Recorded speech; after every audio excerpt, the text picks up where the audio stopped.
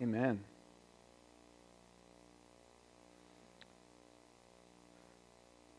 So our scripture text for today is from Luke chapter 10, verses 25 through 29. I'm thinking that you'll recognize this one. We'll see if I'm right. This is the word of the Lord. Just then the lawyer stood up to test Jesus. "Teacher," he said, "what must I do to inherit eternal life?" He said to him, "What is written in the law?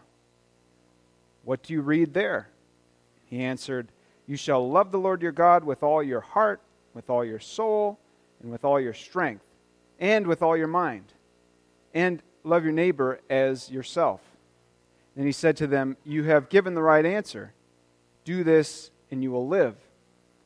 But wanting to justify himself, the lawyer asked Jesus, "And who is my neighbor?" This is the word of the Lord. Thanks be to God. Amen. So this text that Jesus replies with is very common to us. We understand this one. I think most of us, when we hear it, we like it. We say, yes, we would like to live into that text. It was actually really popular in the Jewish culture. It came from Deuteronomy chapter 6, and it's a prayer called the Shema. We're going to read that a little bit later. Jesus actually adds a part into it. It says, love the Lord your God with all your soul, with all your, I'm forgetting. Help me out here. With all your heart, with all your strength. And you know what Jesus adds in? Mind. Jesus actually added that part. It's pretty good, isn't it? Well, what I want to ask you today is, if somebody came and asked you, how do I live this out? How do I live it out? How do I love the Lord? How do I love God with all of my heart, soul, mind, and strength? Where do I begin? Just think about it. Don't say it out loud yet. Just think about it. Where would you begin? What would you tell somebody? How do I do that? How do I dig into this verse? I think that actually this lawyer was struggling with that for himself. That's why he asked, when Jesus says it's pretty clear, Jesus says it's pretty clear, you know the answer, love the Lord your God with all your mind, with all your heart, your soul, and your strength, and love your neighbor as yourself. Super clear. Try and go and do that. And he tries to justify himself. Well, but who's my neighbor? And Jesus answers with a long parable in this text. That's why we're not going to read it. But I wonder if sometimes we like this text and it matches up with our ideals of how we would like to live, but still we struggle with actually moving forward with progress into living it out so that our ideals match our habits and match our values, which is what we've been talking about for the last few weeks. So how would you start? Where would you start? That's probably the most important thing you should ask. How would you dig into this? What's your plan? If we're going to hope to live out our Christian values in a way that other people can actually be inspired by them and influenced by them, hopefully encouraged by them, if we're going to live that out, we need a plan. I don't know, maybe you don't, but I need a plan. We need a course. We need habits. We need a rhythm that can help us to live into those Christian values and ideals, to have them not just be things that we maybe put on our walls, right? But that we actually live out and other people can tell that we're living it out. So that's what a rule of life can do for us. That's what we've been talking about the last few weeks. This ancient Christian practice of crafting what's called a rule of life. Doesn't mean rules for life. That sounds constricting. That sounds like, why would we ever want to do that? It means rule of life, more like a rhythm. Like, this is the way that I'm going to live so that I can really embody my Christian faith. I mean, we do this in all kinds of other ways, don't we? Like if we say we want to be a varsity athlete, well, then there's implicit things that we know we have to do in order to become a varsity athlete, and then hopefully even to excel in that area.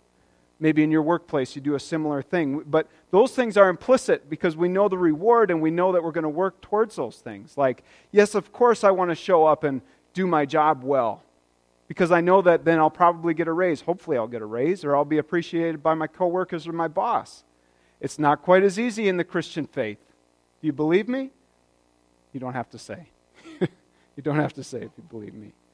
But we're trying to work towards specific outcomes in our Christian faith with intentional habits to match. Habits which help us to be intentional about our truest identity in the faith.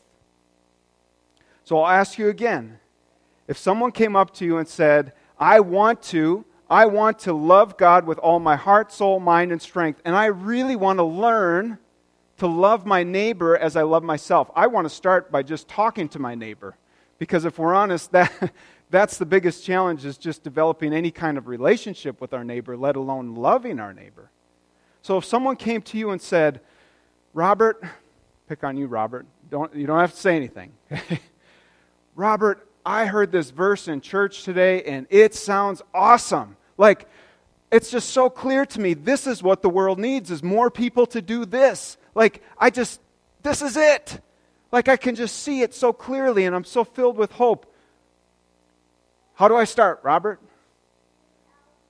How do I go from not being a Christian, or just being what they call a nominal Christian, like not really practicing the Christian faith? How do I go from that to this, which is really being sold out for God, right? What Jesus is describing is your entire being. Everything that you love, everything that you care about, everything that you work towards is through the lens of wanting to serve Jesus. So now I invite you to say it out loud, just as it comes to you. See if anybody does. Where would you start? What are the essential practices, habits, for loving the Lord your God with all your mind, soul, strength, and heart? Prayer, very good. God's Word, okay, off to a great start. It's good. Prayer, you're making me proud. Prayer, God's Word, having faith, okay. Church, what part of church? Come in here. Sure. So volunteering? Okay. Very good. These are all great. What else? Someone's asking you, they're desperate. What should I do? There's no wrong answer here. Help? So kind of similar to volunteering. Help out, serve. Another word for that. Yeah. Anybody else? Somebody's about to say something and they're nervous. Huh? Read the Bible. Very good, Andrew. You're going to do well in confirmation, my friend. Excellent. Yeah, okay, so I know that all of you maybe you thought of the same things that some people shared. But you also had things that you said. Now, this is the key. When you get home, or even right now, write those things down. And you've got a jump start on your rule of life. Okay? And see, if we don't take the time to write down, like, this is what I need to do to move in this direction of being more committed to God, if we don't chart that course for ourselves, it's likely not going to happen. And, I could tell you day after day, even a week after week, and you could be super inspired by sermons or other content that you might see somewhere else, but unless you decide, this is who I want to be, and this is what I'm willing to do to get there, unless you make that decision, it's probably not going to happen. And I don't say that to shame anybody, okay? I'm not trying to make you feel bad or make you feel like there's all kinds of things you should be doing. More on that later, okay? But what Jesus is after is our entire being. Now, I'm reading a great book that's called The Life We're Looking For. It's by a guy named Andy Crouch, and he really opened my eyes to this passage, more particularly from the Shema, the Old Testament version, but he's the one who pointed out that we talk about, that we also talk about mind. Sorry, I realized the camera shut off. Technology is a distraction, right? So Andy Crouch talks about this verse and this word. He knows the the original languages better than I do. And what he says is that what Jesus is referring to is our allness, and a faith that encompasses all parts of who you are and who I am in all areas of our life. So Andy Crouch says we are these different categories. He uses Jesus' words to kind of guide this. He says we are heart. See if you agree. We are heart. As people, we are heart. We are driven by and drawn by our desires, things we like, things we care about. So we are heart. We are soul. So we contain a depth of self that's unique from others. And this is a way that, we're not... Hey, Todd. It's all right. Here we go. That was my bad, actually. I tried to help out today by getting the things going ahead of time, but I forgot to plug in the camera. And if you don't plug it in, this is a Wizard of Oz moment. If you don't plug it in, it dies, and it makes things uncomfortable. Lesson learned. That was my bad. Okay, so we are heart. We care about things. We love things. You agree with that? We are soul. We have this thing that we can't really even pin it down what it is, but it's very unique. We're all unique within our soul, and we're different from animals in that way, right? We are mind. We are uniquely capable of reflecting, of remembering, of interpreting things, and of analyzing. And we are also, as human beings, strength, capable of applying great energy. We can focus our energy towards what we want to focus on. And most animals can't do that. They just react. I mean, my dog has lots more energy than I do, but she's just like, toy, and runs after it. Most of the time, I can resist that impulse to just go after what I see and want really badly. So we are these different things, and why I shared that is just to help us see with a greater precision the different parts of what it means to be human.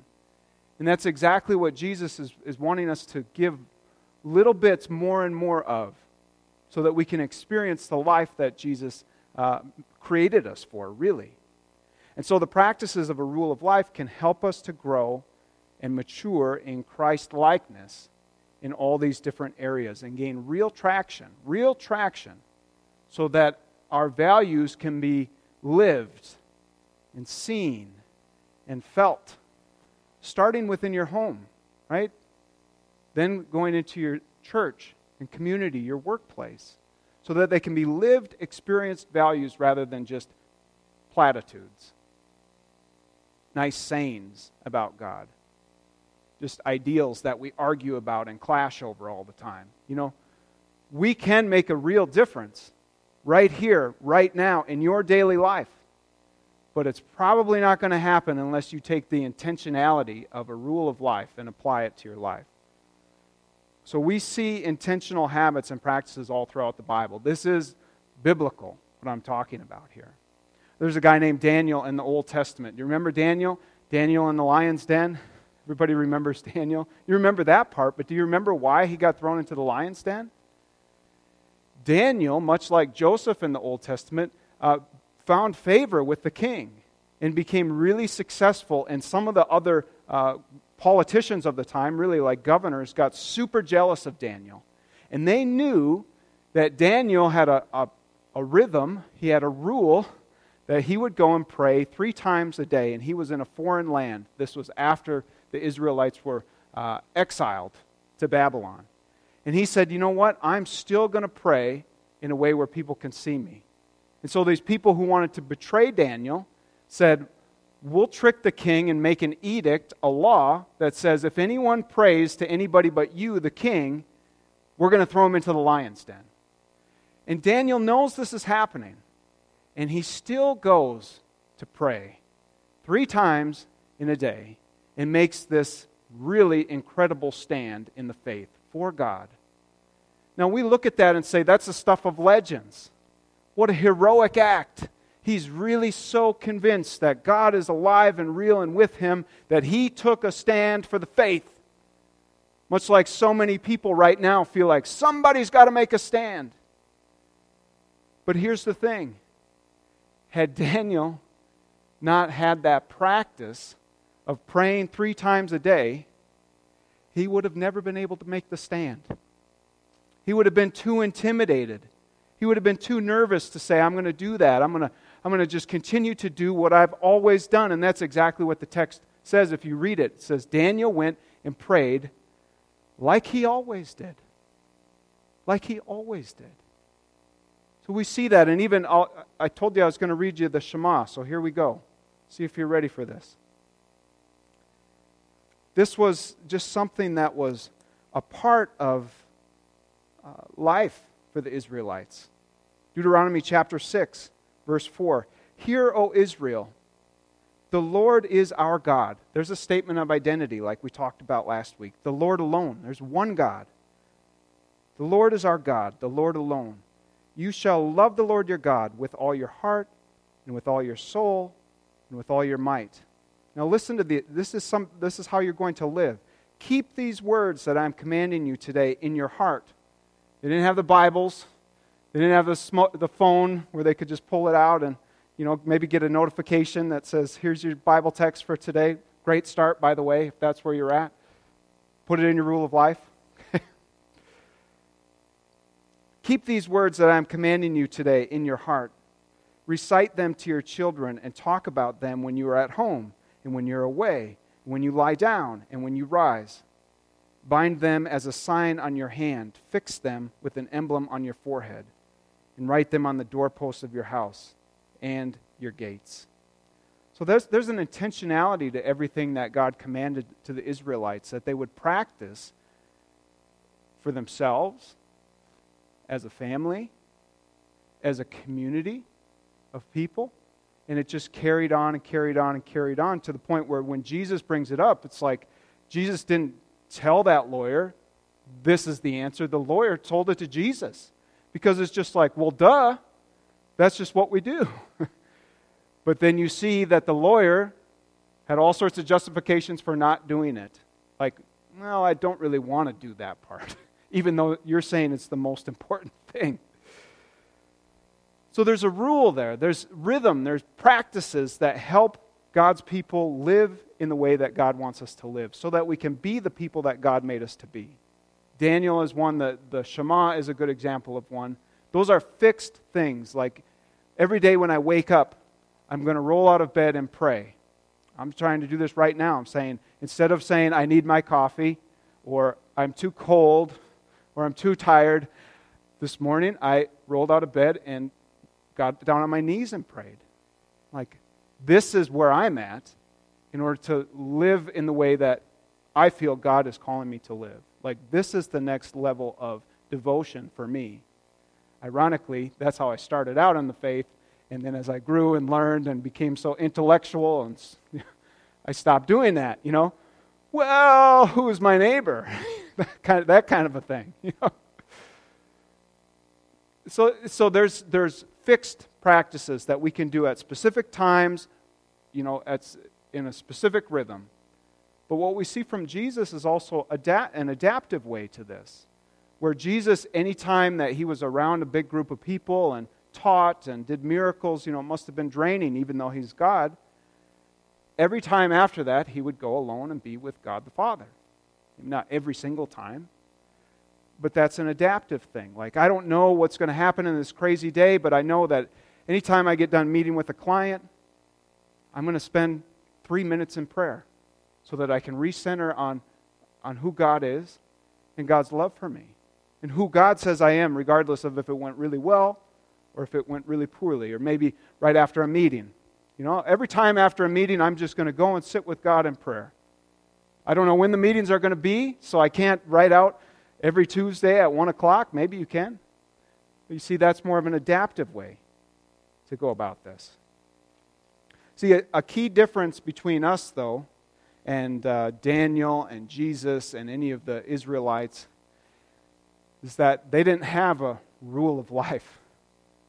That was something that was created when more and more distractions came into the world. And I'm talking in the 4th century is when rule of life became a thing.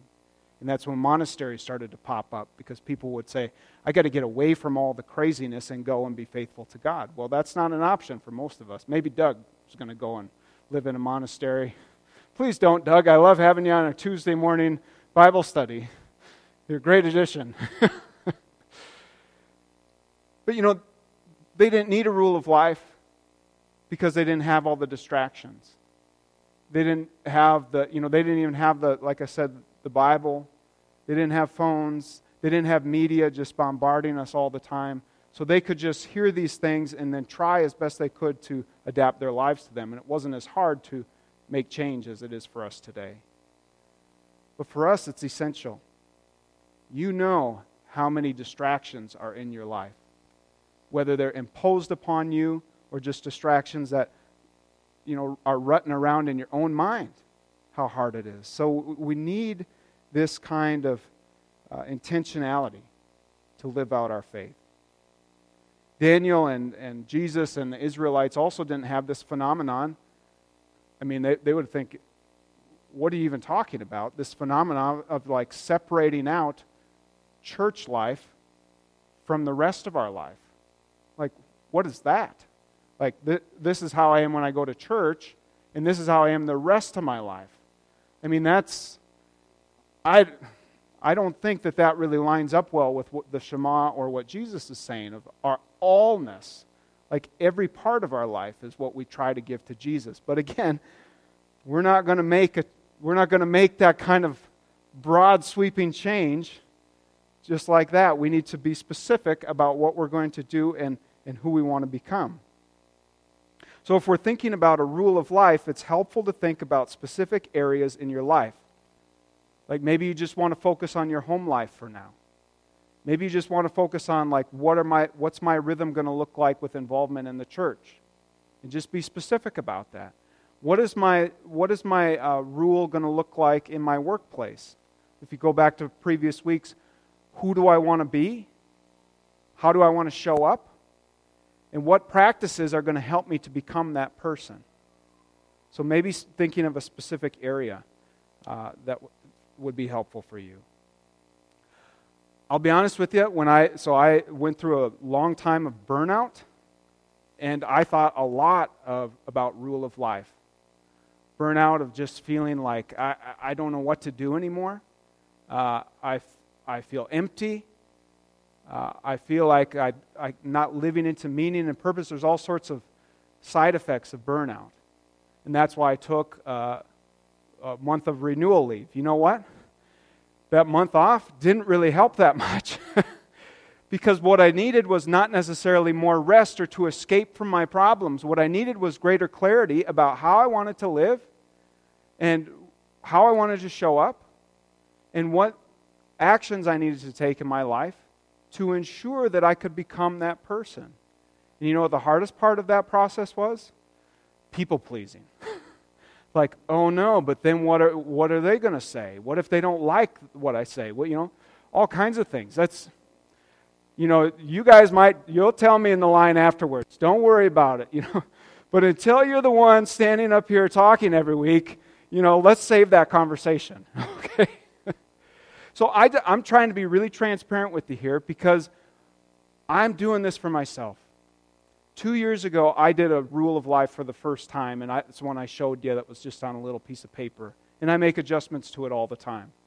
But at the end of my time away, so this is dated July 6th, I felt like what I need to do is make a ministry rule of life. See, this is the back of my notebook. Not making it up. Not making it up. Don't take a screenshot of that. So these are the questions that I asked myself, and I had to take time away. That's the first step. You might have to take some time and actually put it into your calendar and say, this is some time that I'm going to think about and pray about these things, because if you don't start there, probably not going to happen. If you can't make the space to be reflective and think about what God has done in your life and what God is inviting you to, it's probably not going to happen. So I took the space to say, okay, I'm going to present this to God. And I asked myself, who do I want to be as a pastor and as a ministry leader, because I knew that I had not been showing up in the way that I wanted to be. I was very angry, very bitter, very resentful, all sorts of things, just feeling like, does anybody even care, all those things. And you feel them that way about your job sometimes, so don't be judging me. Okay. I said, well, that is definitely not how I want to show up. I don't want to be like that. I don't want to be anxious around other people. I just want to be confident about who I am. So I said, this is who I want to be as a pastor and as a ministry leader. I want to be calm. I want to be a non-anxious presence. I want to be Spirit-filled and Spirit-led. Spirit-filled and Spirit-led, not people-led, Spirit-led.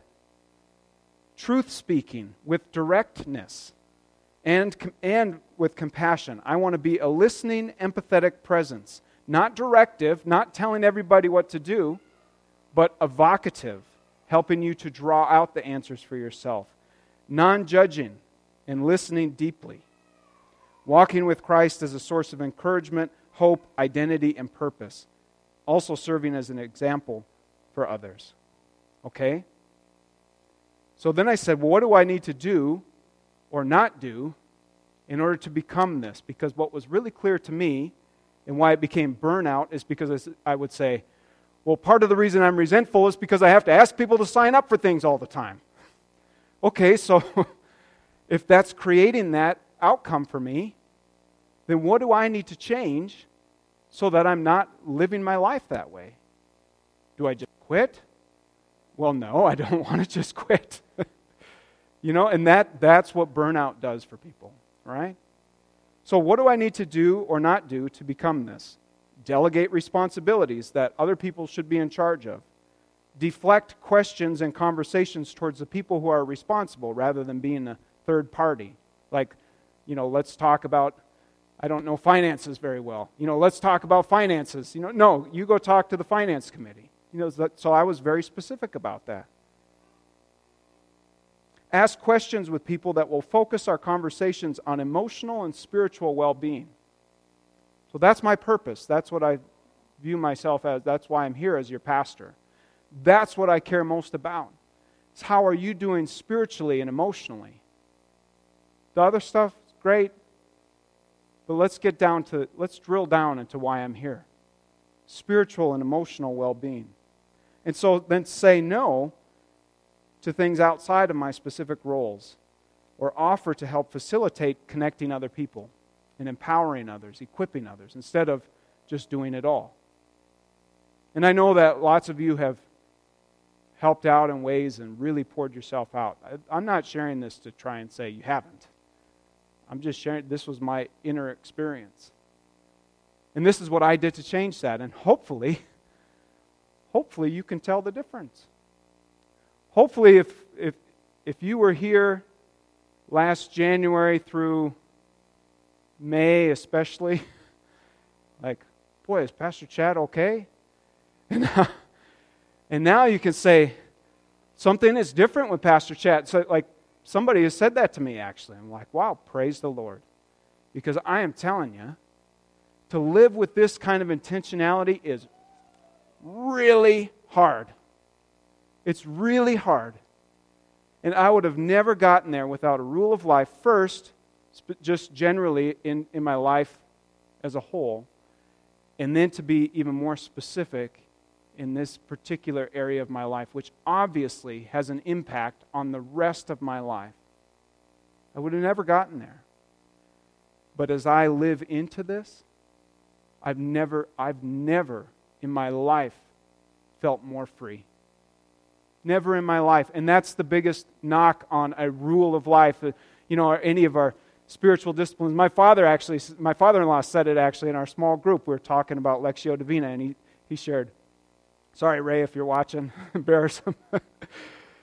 He said, I don't know, it just kind of feels like a chore. And it does. Oftentimes it does. To get up and go to our knees in prayer, or read the Bible, or to serve in the church, or to reach out to one another and say, hey, do you want to come over for dinner? Do you want to live this life together? It feels like more work. But when we start to align our life with how God made us to be with intentionality, I mean, that's freedom. That's freedom, because the truth is, if we don't live intentionally, we're not free. We're putting the course of our lives in the hands of like an algorithm, you know? Or maybe a politician or something. You know, that's not freedom. That's just somebody else choosing our life for us. And I don't know about you, but I want to choose how I want to show up, how I'm going to live my life. So this has gone super long. We've had some interruptions along the way, which were my fault. Just saying, it's my fault. But if you're going to make a strategy, here's some suggestions. I got these from an organization called Practicing the Way. I shared this on our Facebook page, actually.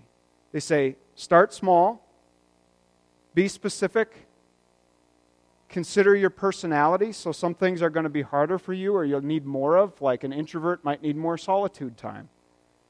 Consider your season of life and stage of discipleship. Like, where are you at? What's the first step for you? Probably not Bible in a year, right? But maybe reading Jesus Calling every day or something like that is within your zone. Keep a healthy balance of upstream and downstream practices. So do some of the things that, write out some of the things you're already doing or that are easier for you. If it's really easy for you to spend time in prayer, just write that out and say, okay, that's an upstream thing or a downstream thing. But an upstream thing might be something you felt kind of a longing to do, but it's hard. And have more of the easier things and less of the hard things so that you can actually see progress in that. Keep a balance of structure and spontaneity, like I was talking about, what we see in the Bible. We have fixed things, and we also have adaptive examples. It's not making this up. He says, John Mark Comer says, a good rule should feel like freedom, not slavery. It should help us to feel like we're free. And remember that a good rule of life is a working document. It's like a moving target. So that one that I showed you last week, I actually have to redo. Some things I'm doing really well, but there are some other things I want to add into that. So where do you start if you're trying to love the Lord your God with all your heart, soul, mind, and strength? Where do you start? You start where you're at. You start with you're at, but with the empowerment of the Holy Spirit, with the intentionality and vision, and the action steps that can help you to live into it. Just start where you're at and go from there. And God will grant us the grace and clarity that we need as we seek to love Him with our allness. Amen.